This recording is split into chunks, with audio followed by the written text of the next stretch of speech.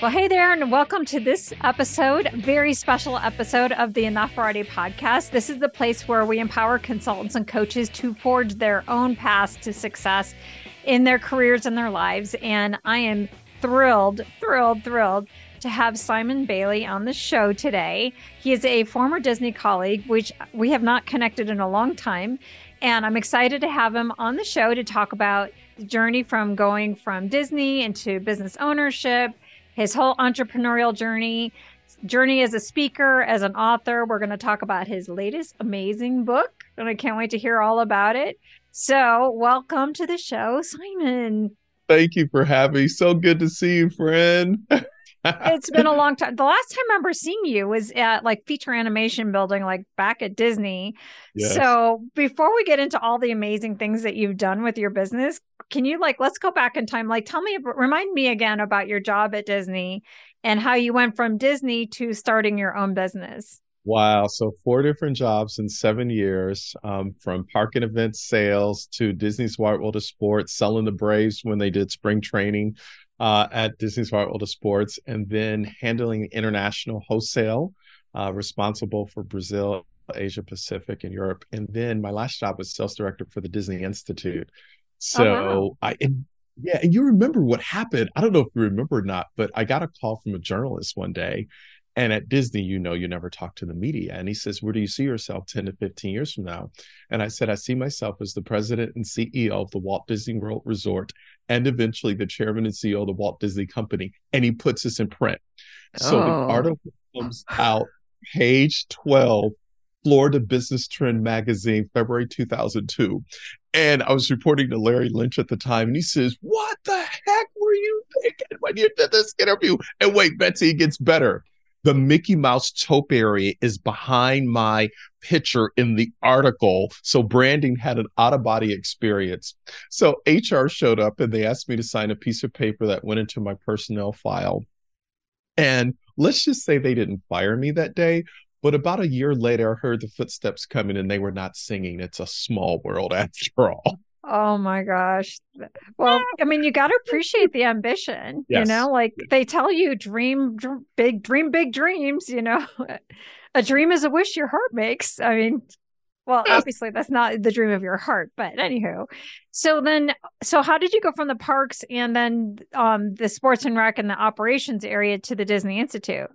So one of the leaders, Tim, who I am forever grateful for, just a wonderful person. He was heading up all parks and resorts, and they had an opening for a sales director.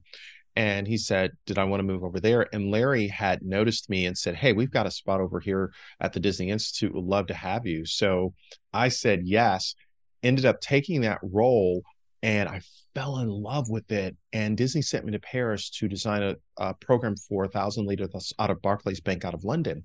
And while I was there in Paris, I had the epiphany because Lion King had just come out. And I'm there delivering this program. And I said, remember who you are. You are more than what you've become.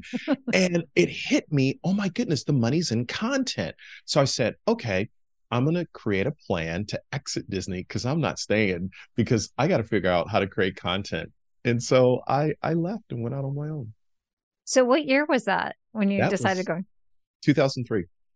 Wow. So 20 years. Wow.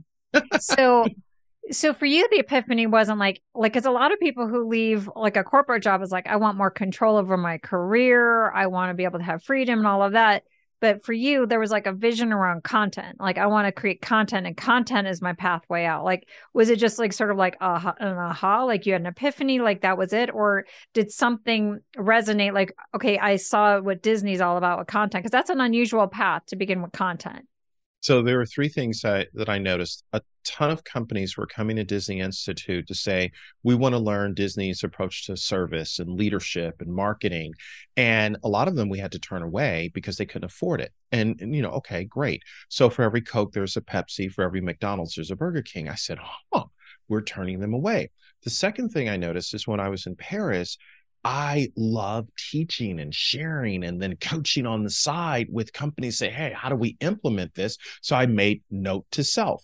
And then the third thing I realized is that, and I love Disney, great company, But how I was wired, I realized that I had settled for a chair, a check, and a cup of coffee in Cubicle Farm. And I woke up and I said, you know what? This is not me.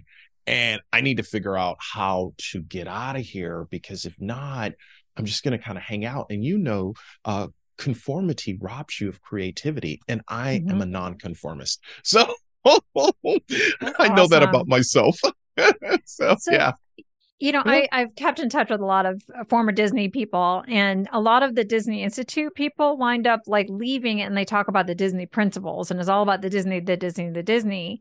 And what I've always noticed and appreciated about you is you didn't like try to ride that much on the Disney coattails. Like you forged your own body of work, like talking about shifting your brilliance and all those other things. Like, how did you, what made you decide, compared to a lot of other Disney Institute people who wanted to ride the coattails, what made you decide, like, no, I'm going to come up with my own content and build my own thought leadership completely separate from my Disney, So not riding on the Disney brand? yeah, I went out and studied some of the business models of Stephen Covey, John Maxwell, Dale Carnegie. And what I realized is that I am not in the speaking business. I'm in the content distribution business. So in 20 years, I have reinvented 6 times. And with each reinvention, I said, I need my own proprietary intellectual property. So it started with brilliance, and brilliance has probably been for 15 years what I've talked about. And then from brilliance, we've gone into spark. So how do you spark brilliance?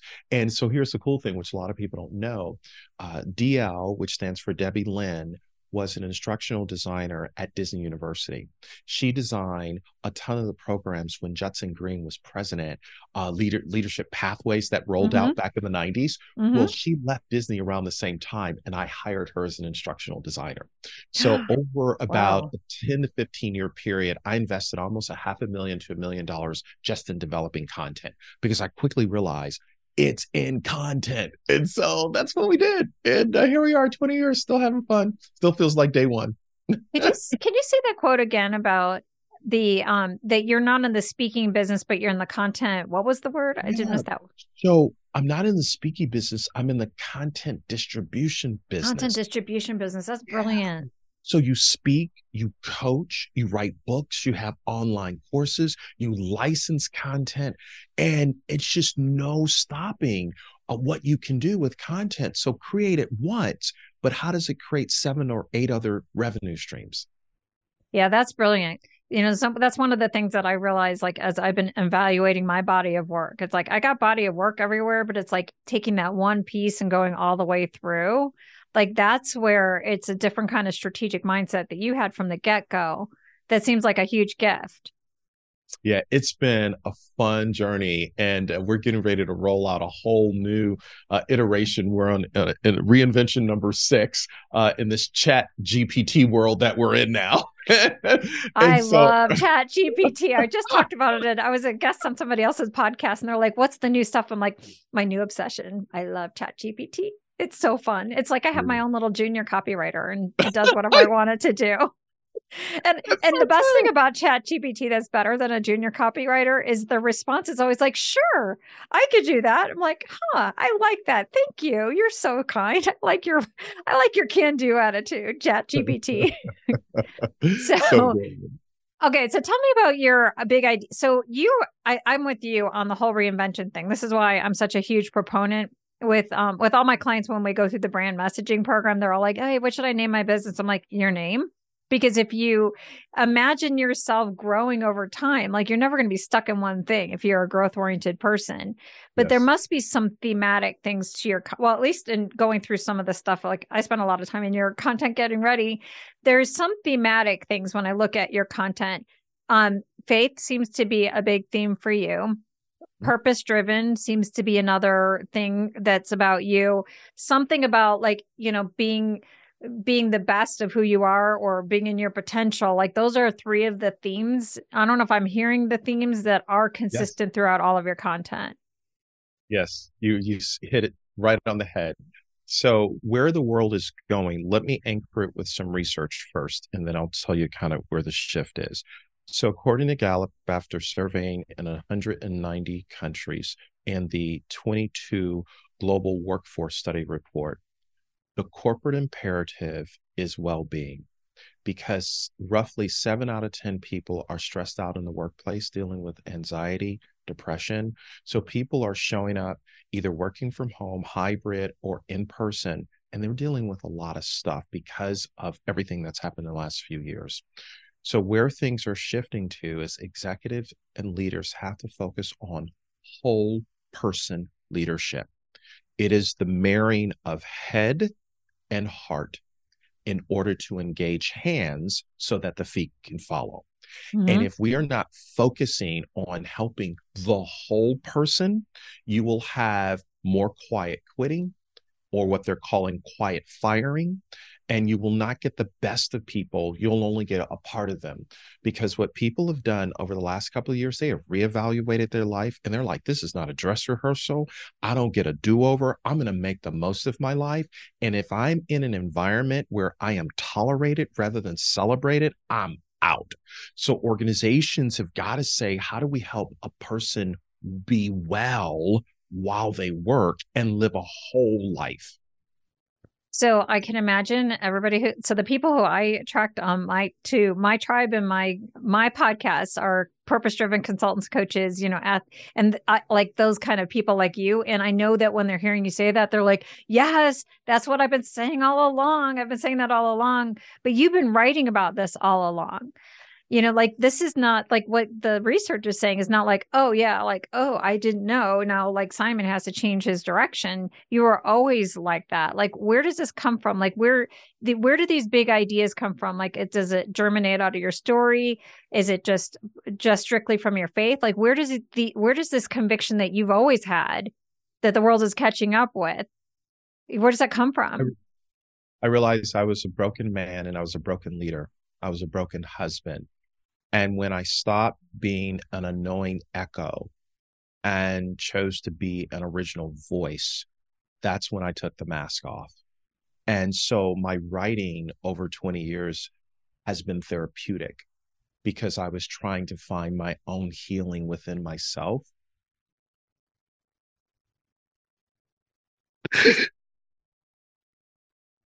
And so I've written from this place of, I was always taught to be a certain way, but I never found my voice. And so my writing has been healing for me. And so now when I teach or coach or write or do whatever, you're getting this deeper part. Also, I've gone through a divorce, which led me to go to therapy. And my therapist, Anita, said, whatever you don't deal with will eventually deal with you.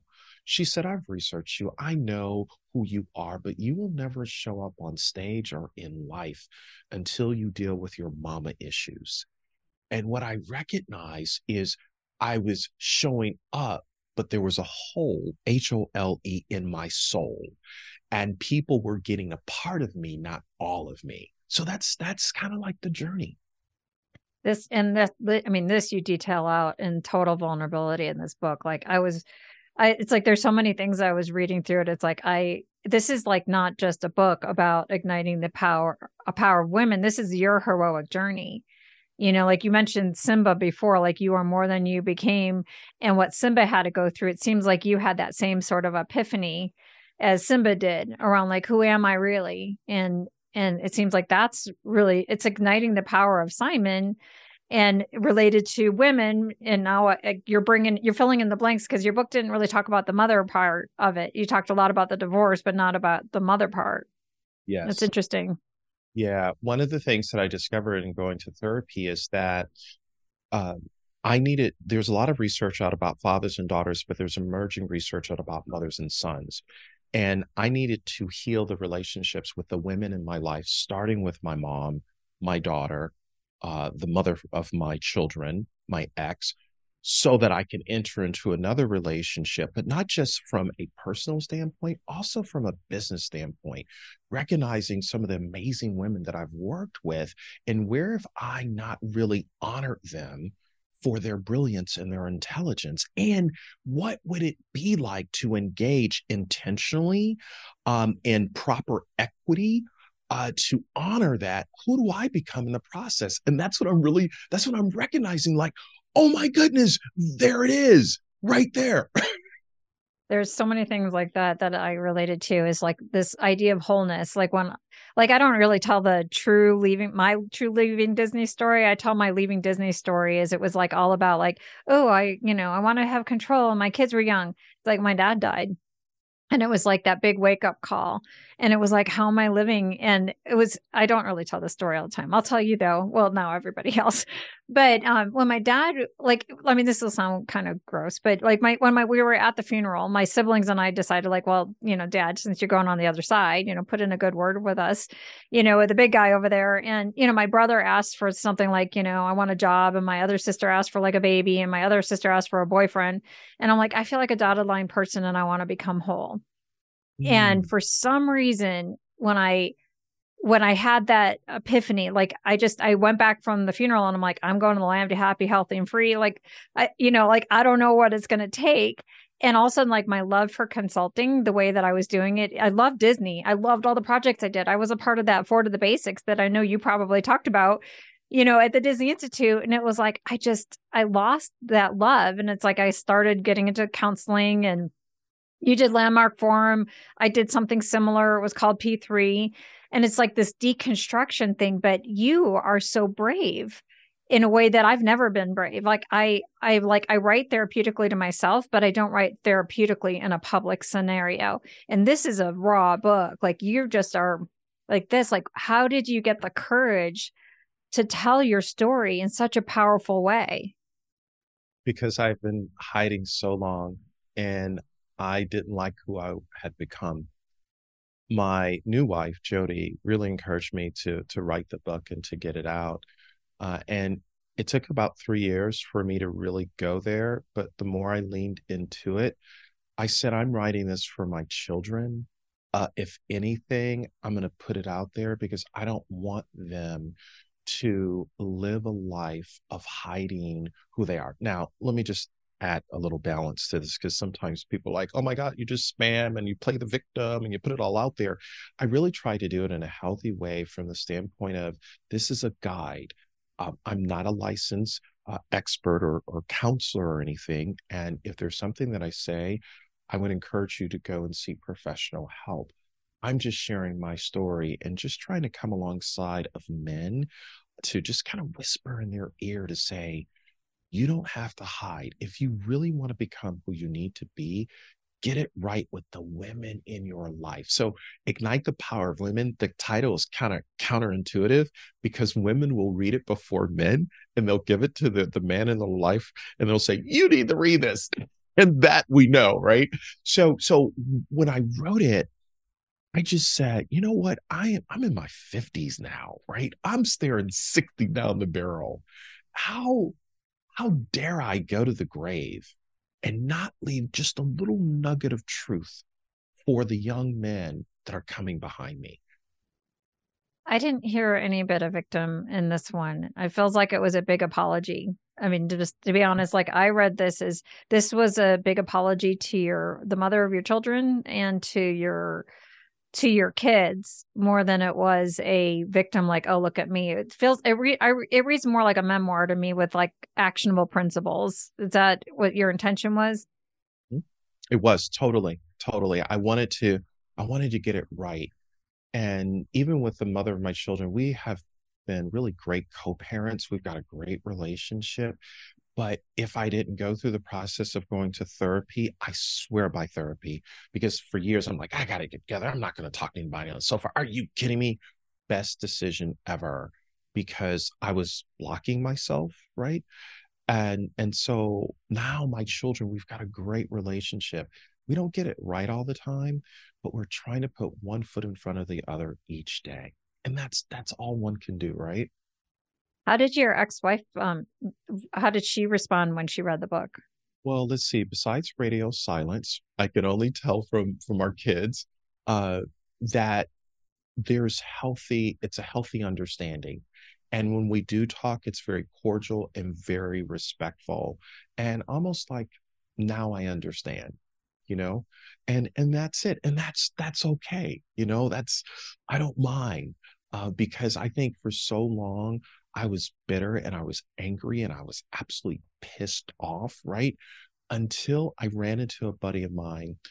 I'll never forget the night I signed my divorce papers. I'm sitting at a restaurant. I ran into a buddy I hadn't seen in 20 years. And he said, "What's going on?" And I said, "Oh my goodness, I just went through a divorce." And he said to me, "I was married for 39 years." And he said, "I went through a divorce." And he said, "Whatever you do, pay your alimony and child support with joy." And I looked at him like he had four heads. Like, you pay with joy? Are you kidding me? He said, "Trust me, if you take the high road, you will come through this because you focus on the joy instead of the hate." And Mm-hmm. it was like, it was just like a little God wink for me. Like I needed to hear that moment. And then I went to therapy and started the journey. So yeah. I love that idea of like doing that because a lot of people have misconceptions. Like obviously I've been divorced more than once. And the whole idea is like like all of this is for the kids anyway, and there's a perspective on it. But I think that there's so much shame that goes along with, being involved in a faith community, and then you go through this kind of thing. You mentioned like it's like a God wink. But my experience in the church is like, well, being divorced was just definitely not, it was frowned upon, and it's like, like finding your faith in that kind of environment when it's almost like you are doing one of the big, like deadly sins is getting divorced. How did you navigate this kind of transition with your faith? Well, first of all, I had to forgive myself. Let me start there. And then I had to believe that God had forgiven me. And then the faith community that I've been a part of for 25 years, they surrounded me and just said, "We support you where you are, and we don't judge you for what you've gone through. Life has happened. And now, how do we pick up the pieces and find grace and mercy despite what has happened?" And what I realized, I wanted to run away from the church because I've grown up in the church, been in church all my life. Like I know church, right? And I know how fickle church can be. And what I realized, I just had to continue to show up and believe that I was going to get over the shame and the embarrassment. "Oh my God, you guys have been married for 25 years and you had the perfect life. Like, what happened? What did you do?" I had to get over that. And people were not looking at me, giving me the side eye as to what happened. They're like, "If you need something, we're here for you." And That's that awesome. kind of helped me a lot. So it wasn't just being in a faith community, you were in a judgmental faith community, Yes. which is key. And it's hard to find all the time. It's like you don't always know. That's not like, oh, okay, well, it's not always as advertised, but it's like where you feel like you can lean into the grace feels like the right community that you could be in. Totally. Totally. And I'm so So grateful. So grateful. how did your clients respond to your vulnerability? I mean, in your other books, were you? I don't experience that it's like to the vulnerability as this one. Like, how did your clients respond? So some of like shocked, like, "Oh, didn't see that coming," didn't know, because there's this whole perception on the outside. To my very, very close clients, I went to them directly and just told them. So they heard it directly from me. And they said, "You know what? We have a whole new level of respect for you." There have been some clients who have been turned off. They're like, the book is a bit too much. And I think, everybody's wired differently. Like I wouldn't, in the African American culture, there is an understanding where you don't put your business out in the streets. That's just something known, right? And when you put your business out in the streets, it's like, what? Right? And I put my business out in the streets. So, so we've had some people that have kind of put us on the block list, and that's okay, because whoever's for you is for you. And what I've come to discover, there are people that come in your life, and there are people that come through your life. And the people that come through your life, they were there for a reason and a season. But the people that come in your life, they accept your flaws, they accept your imperfections with no judgment. And those are the healthy relationships that we've discovered in this season. So that goes back to what you said about the research about how companies right now is like the whole person type of thing. I think wholeness is a thematic thing of what we're trying to talk about here is the importance of being whole within yourself, but creating whole organizations. But the price of wholeness There's a lot, it's a costly thing. I wish I would have known when I started like my little heroic journey that it's like, it takes a long freaking time. And the tools in the toolbox of becoming your authentic self is not like, oh, okay, I just want to be authentic and I'm just going to say these cool, funny things in my thing, in my copy or whatever. It's like, no, it's a lot of like undoing of all your false self, and all of the undoing requires pain, which could create some shame, which is the opposite of how organizations like to function. We all like our masks and we like to keep those masks firmly in place. And here's you coming alongside saying, hey, let's take the mask down and let's all be whole. How is that message like resonating? Like, even though the research says it's needed, how are the clients resonating with this whole idea of like, we should be whole, we should be ourselves, and we should accept the pain that comes along with that journey of becoming ourselves? I have one big client who I've worked with over the last 3 years, and they have totally embraced this because it's who they are in their culture, their vision, their mission. It starts with their CEO, number one. Number two, they have been on a diversity, equity, inclusion, and belonging journey, and their eyes have become wide open to the diverse population that they have in their employee ranks. So they're kind of like, whoa, we've got to think differently. And then the third thing that we have seen is they're committed to it, not because it's flavor of the month and not because they've made a statement, but they've made it a standard. They're not doing it because of pressure. They realize it has to be a practice that leaders embrace every day, every way. So I'm so honored that I've been able to work with them over 3 years. And they're a publicly traded company who's had financial impact to the positive, like their bottom line is up. So they have proven to themselves that this is the way to go. It's different. It's out there. It's not popular. But the companies that are embracing it, higher retention, better customer satisfaction, better results, because they realize that, put your product aside, you're in the business of people. And if people don't feel the love, now love is not a word that's used in corporate circles, so we'll say care. If people don't feel cared for, they're out, they're gone. But when they're Right. known in an environment where they're cared for authentically, not just because leadership went to a session and heard a consultant say, be nice to your people. No, that leader sees them. Dr. Maria Music at University of Michigan says people need to be seen, valued, and understood. That happens leader to employee subculture. And when I'm seen, valued, and understood, you don't have to ask me to work harder. I'm going to do it automatically because I know you care about me. That's so interesting. My birthday was Wednesday. I just turned 55. Happy And birthday. thank you. And I wanted to do something different for my birthday, so I went horseback riding. And I haven't been on a horse since I was in middle school. But it was interesting. There's so many leadership lessons from the barn. But one of the things that they talked about is how important it is that it's not like you have to groom the horse before you put the saddle on. So there's nothing there. But it's also part of that trust building where it's like, hey, I'm going to ask you to do something for me. So I'm going to go do something for you.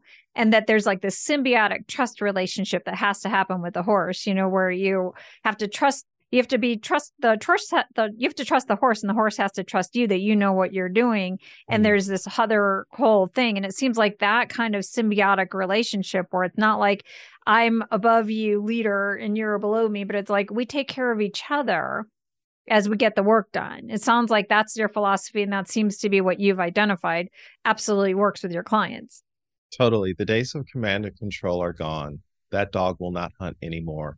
It's about a leader being in the center and how do I connect all the dots and everyone seeing me on the same level, eye to eye, heart to heart.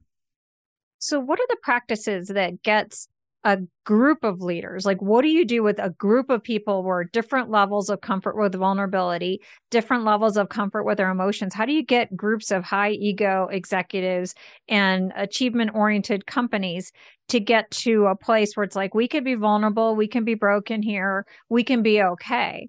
And then, Yeah. by the way, how are you applying it to all the faith communities and all the other stuff too? But that's a little sidebar. So big question. So what I've discovered with executive groups, we always start with the data and the research because that speaks, because They're very cognitive focused, don't go into the soft, feely stuff. So we just start there. We just talk about, here's the research. Let's talk about it globally. Let's talk about it domestically. Let's talk about how it's impacting the bottom line. Okay, number one.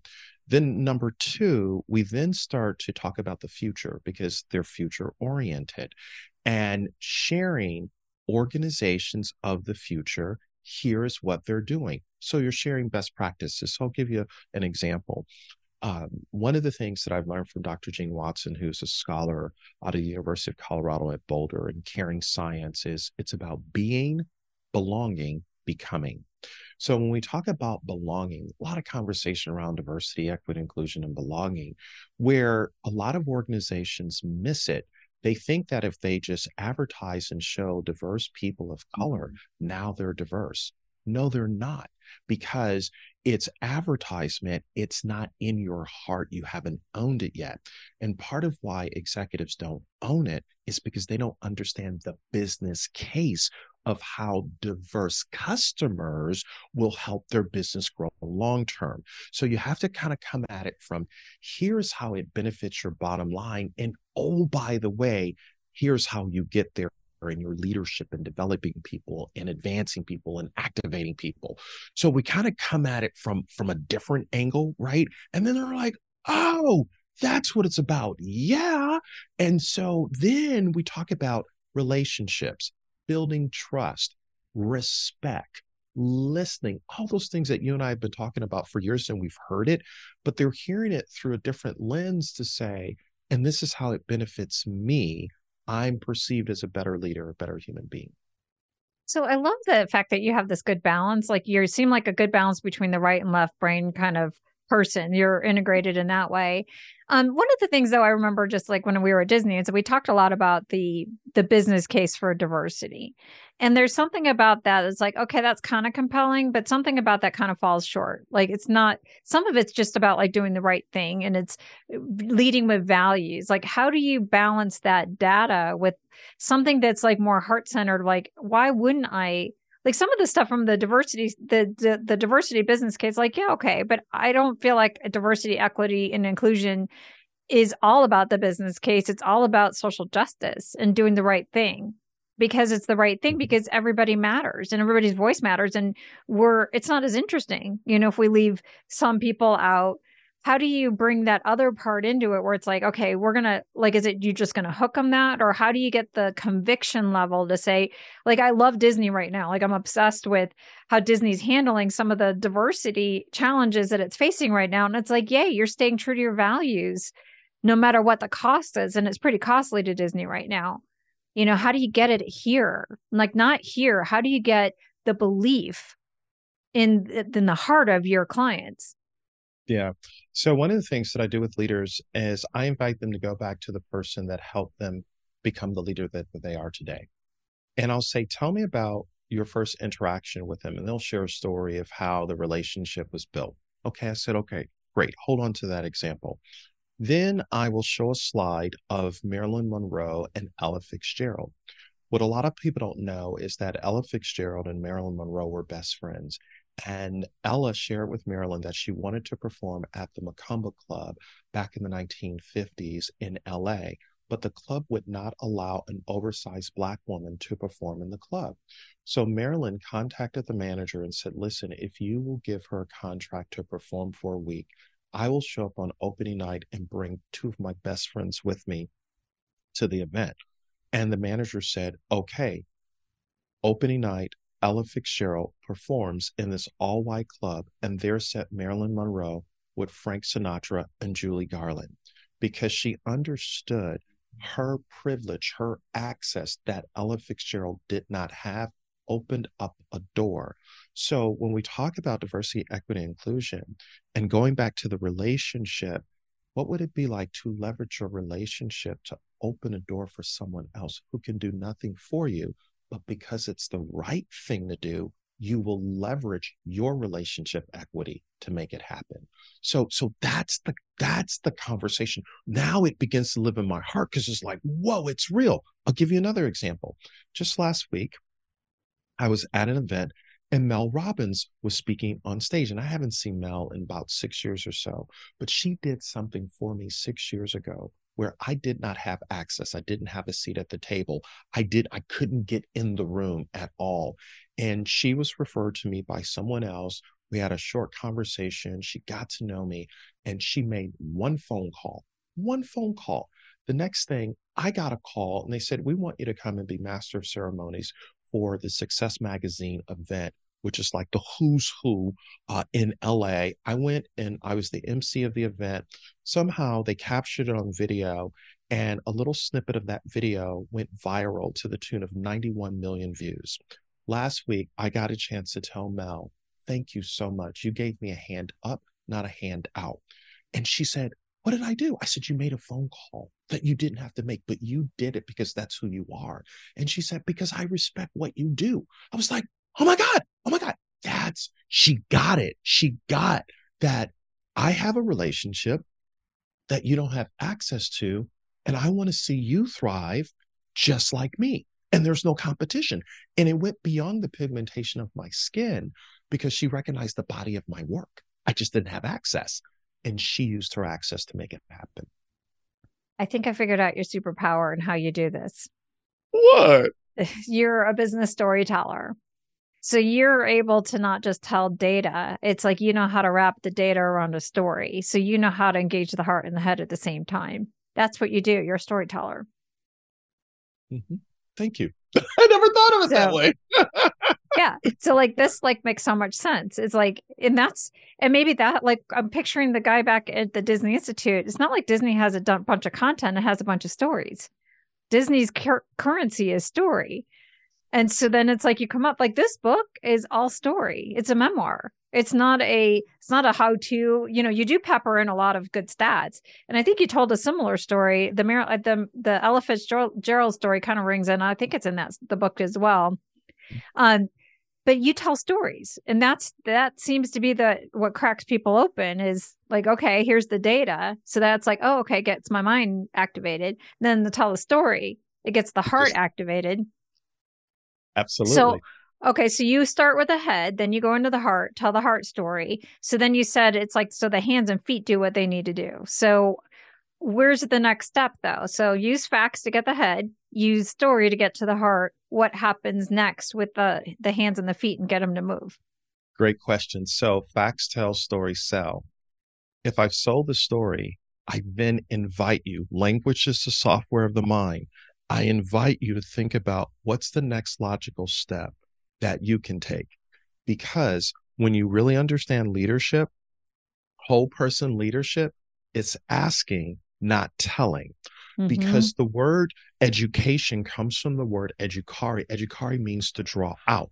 So if I'm a smart human being, I don't want to be told what to do. I want to be invited to think about what I can do. So that's how you engage the hands. Because now, I get to come up with the solution. Yeah. And oh, by the way, here are a few recommendations and suggestions, a few prompts for you to think about, but I'm going to invite you to think about what you can do. So it starts with the data to get the head. It tells the story to get the heart, and then it goes into the invitation to get the hands. Yes. And if you have the heart, the head, the heart, and the hands, do the legs naturally come with it? Or is there something that comes with now I'm going to move? Yeah. So this is a great question. So Harvard says that there are 4 styles of learner in any room. The one learner that needs the data, the other learner that says, why should I be listening to? What's your credibility? The third learner that says, give me 3 things that I need to do. And the fourth learner that's overwhelmed with a terabyte of information, just give me 1 thing to do. Knowing those different styles, if I want the feet to follow, I tee it up in different ways, inviting them to say, oh, I think I'll do this. Or I'm going to do 1, 2, 3. Oh, okay, I believe you now because of the different mindsets in the room. So it's really creating and customized actions that will help people apply. But even in this just example, it seems like you do the same thing. Is it begins with, you always start with a data fact or a quote, then you go into a story, Like Yes. it seems like this is like your repeatable formula. I wonder if all your books have that same kind of like thing where it's like there's the data, then the story, then there's the invitation, and then there's the customized action based on your learning style. And you know why I do that? Because we're in a world right now where people don't believe you. People are overwhelmed with information and they look at you and it's like, okay, are you real? Are you true? Why should I believe you? So you have to give them a credible source that's not you, that says, here's what this legitimate institution says. Don't believe me. Here's what this says. And then because facts tell and stories sell, everybody is wired to once upon a time. Then we start to pull down the defenses and we start to lean in. Tell me more. And it's in the tell me more where now we're engaging the heart. So did you learn these, or do you naturally have these storytelling influence skills, or is this part of the 500,000 that you invested in your content creation abilities? It's a part of the 500,000 that I've invested over the last 20 years.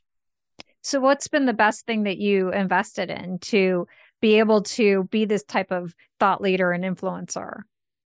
Best money I've ever spent was hiring Sam Horn to coach me, who taught me the power of uh, giving a quote and finding the phrase that pays.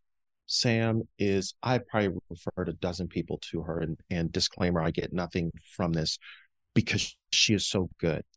She taught me the ability of when you communicate, how do you communicate in sound bites with substance? Get to the point, but transfer an image to the person's mind so that they can hook onto it. Best money I've ever spent. I think the other best money I've ever spent was going to the Landmark Forum. That was just a game changer for me. It was like, what? I was like, oh my goodness, because I had never experienced that before. But even now, I just went through a certification in caring science with healthcare professionals. I was the only non-healthcare person in this cohort for 6 months. Absolutely changed my life. Wow.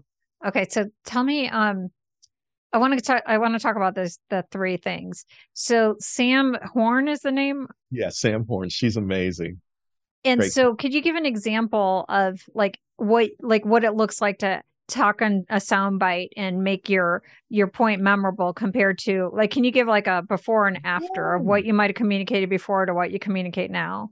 Yeah. So uh, my daughter came into my home office one day and she said, hey, daddy. I said, hey, baby girl. And I sensed she wanted to talk, but I was emotionally unavailable. Okay. And all right, so I just kind of told a quick story. Now, Sam would take that story and she would say, okay, so from to, how do you move people from to? So telling the story, I came back off the road and I said, Madison, you wanted to talk to me. And she said, Daddy, it's not, you were busy. I said, I apologize and it's not okay.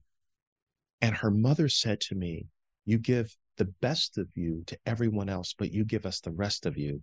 And I don't want the leftovers anymore. That's a Sam Horn type of best, rest, leftovers. Then you build on it, move from to.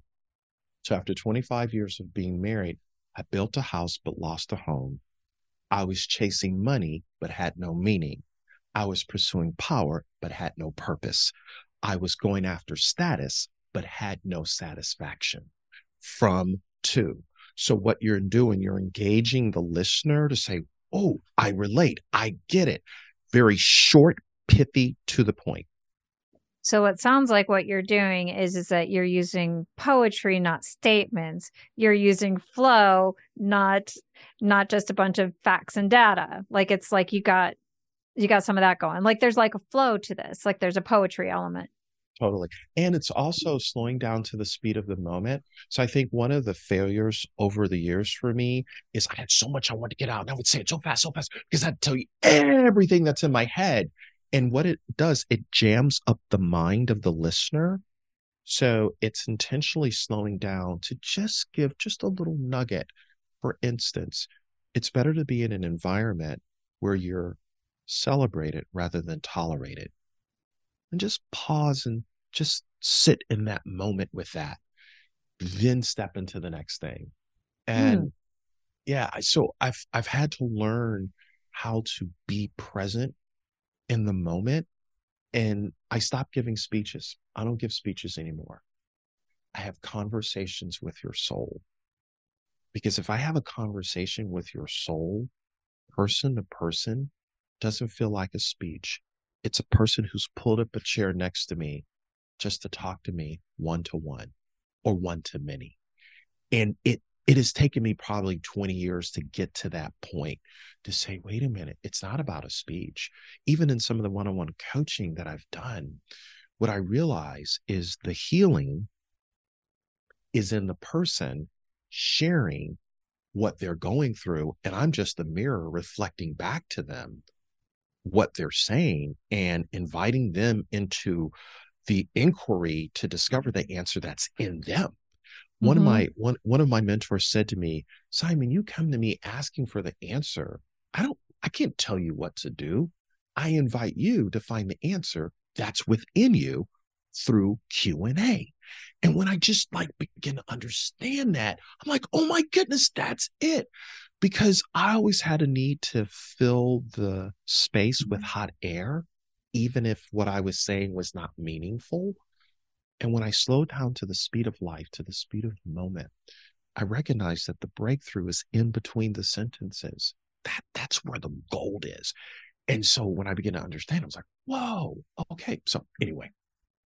No, I love that. Like, I mean, this is reminding me of like when I was horseback and back riding the other day. It's like the horse can only understand one command at a time, and you need to give the horse enough time to process it. You have to be like 30 yards. You have to be looking 30 yards ahead and give the command then and give the horse time to process it.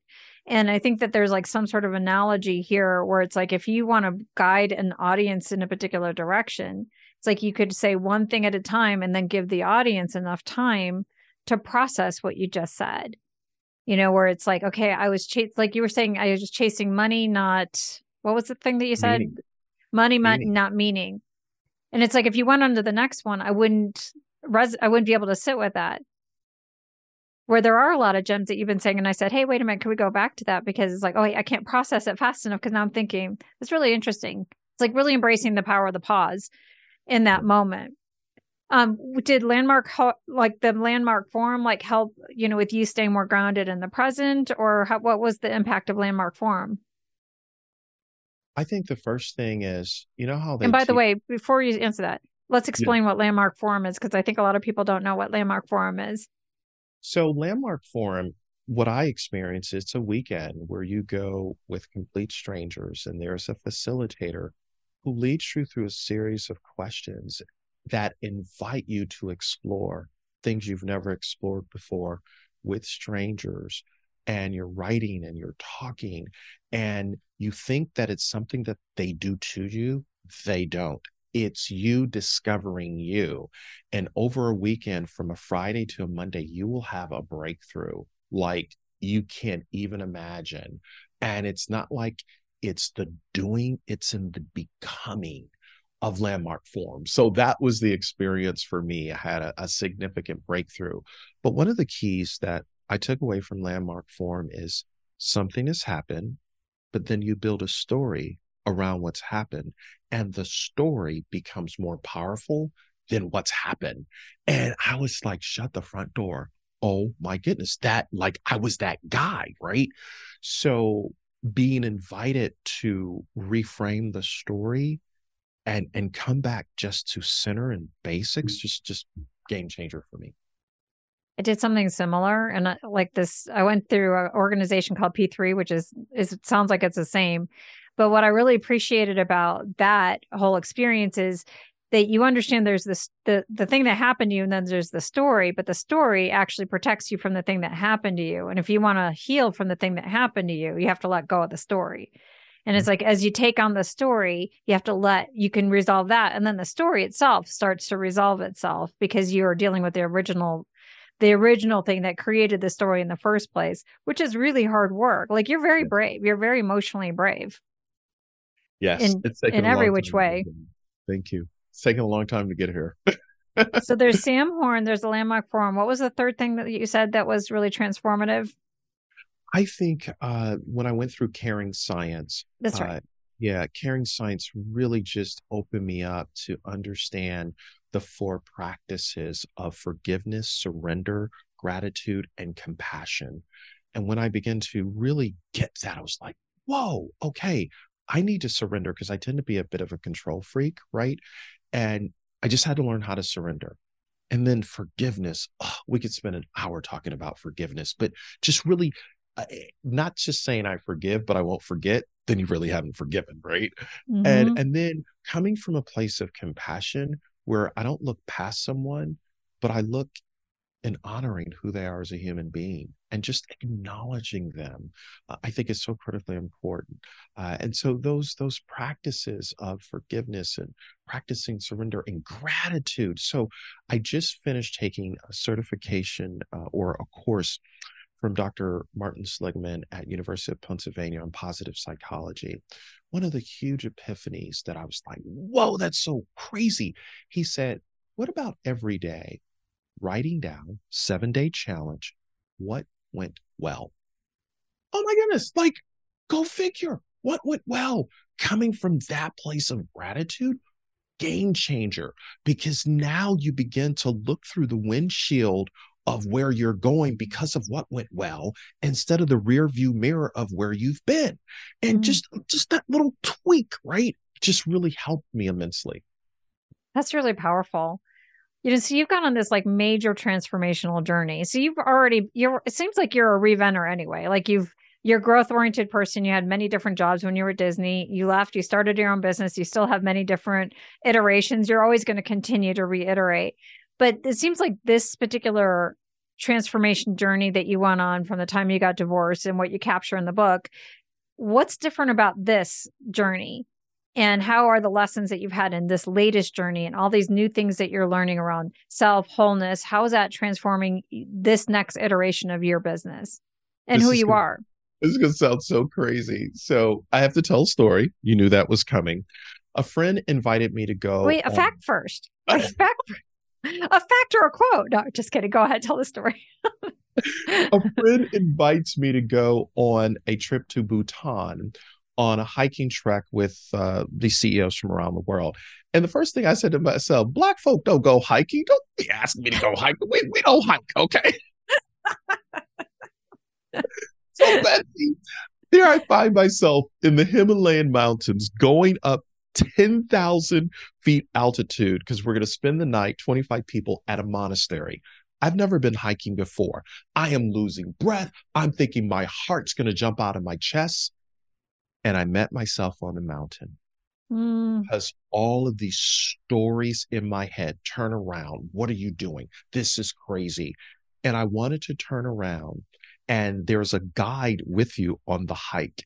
And I had a backpack that I had 2 laptops, any and everything that was personal to me, because I'm going to take it up to the monastery because I don't know. And he said, let me carry your backpack for you.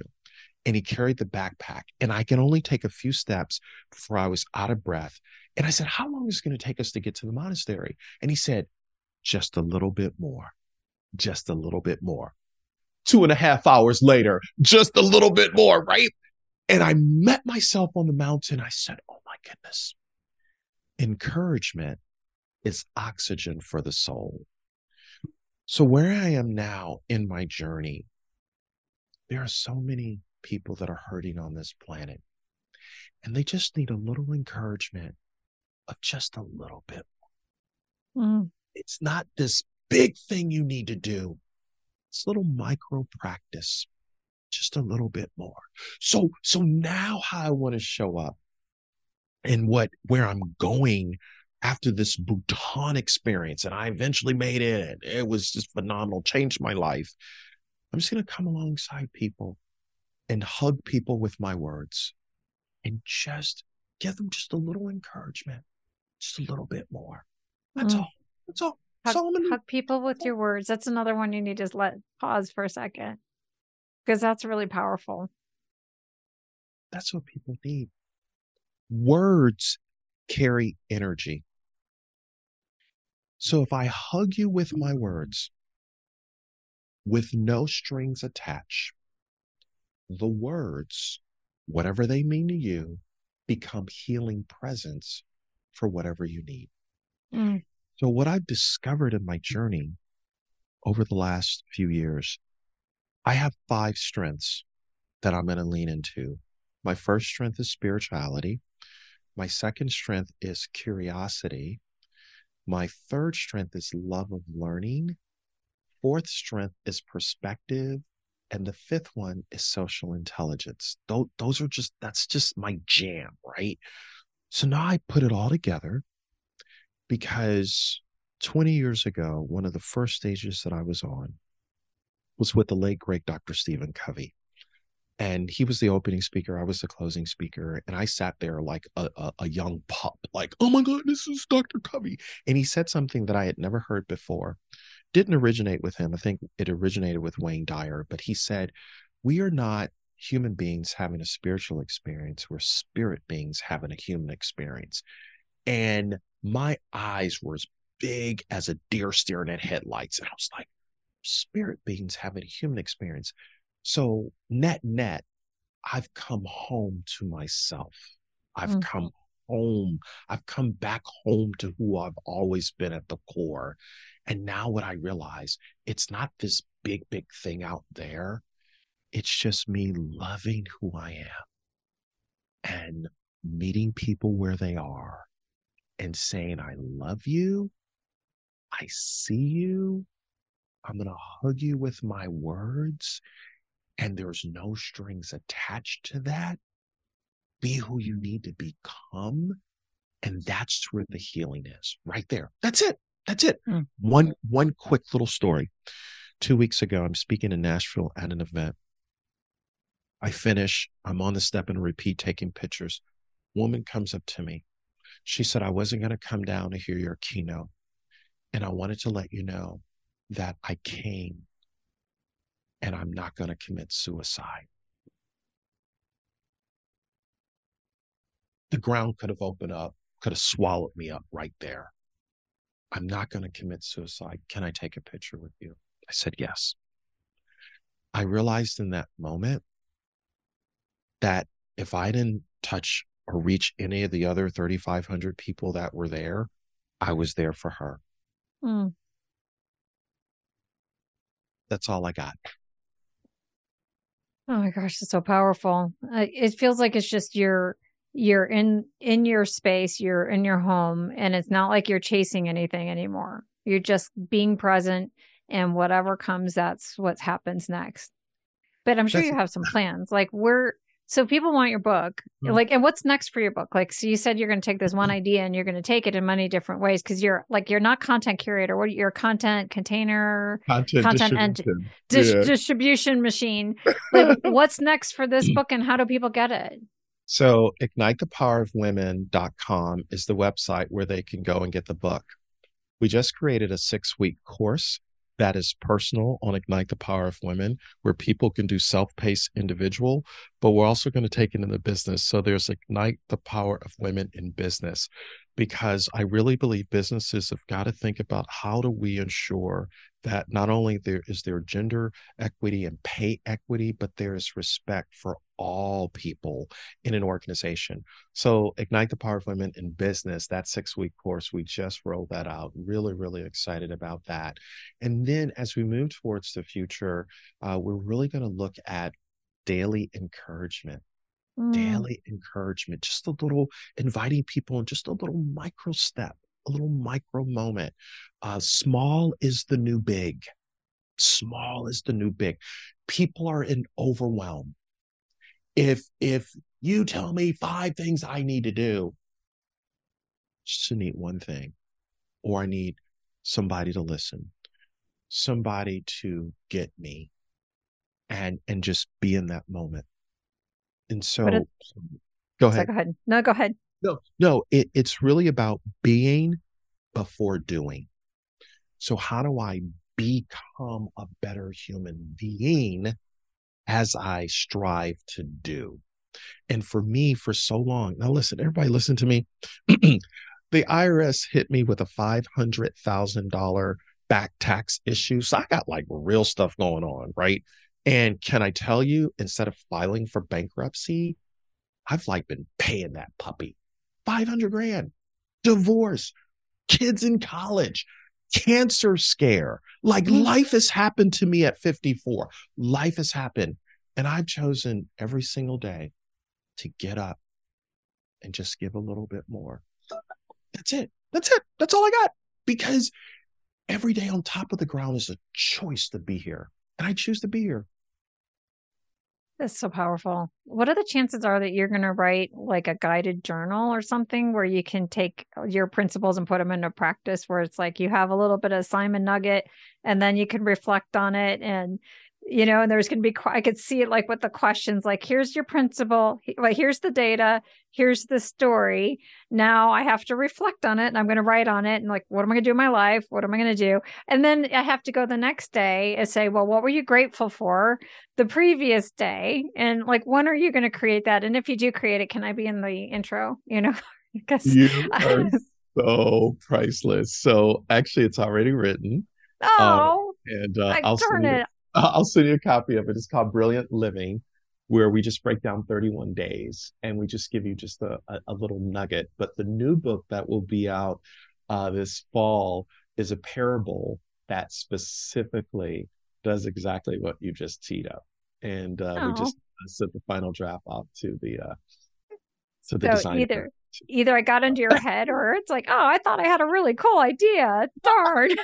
Well, either way, I want it when it's published. So please send it to me. Yeah. So we've talked about so many different things, and it was like such a heartfelt conversation. I am so grateful.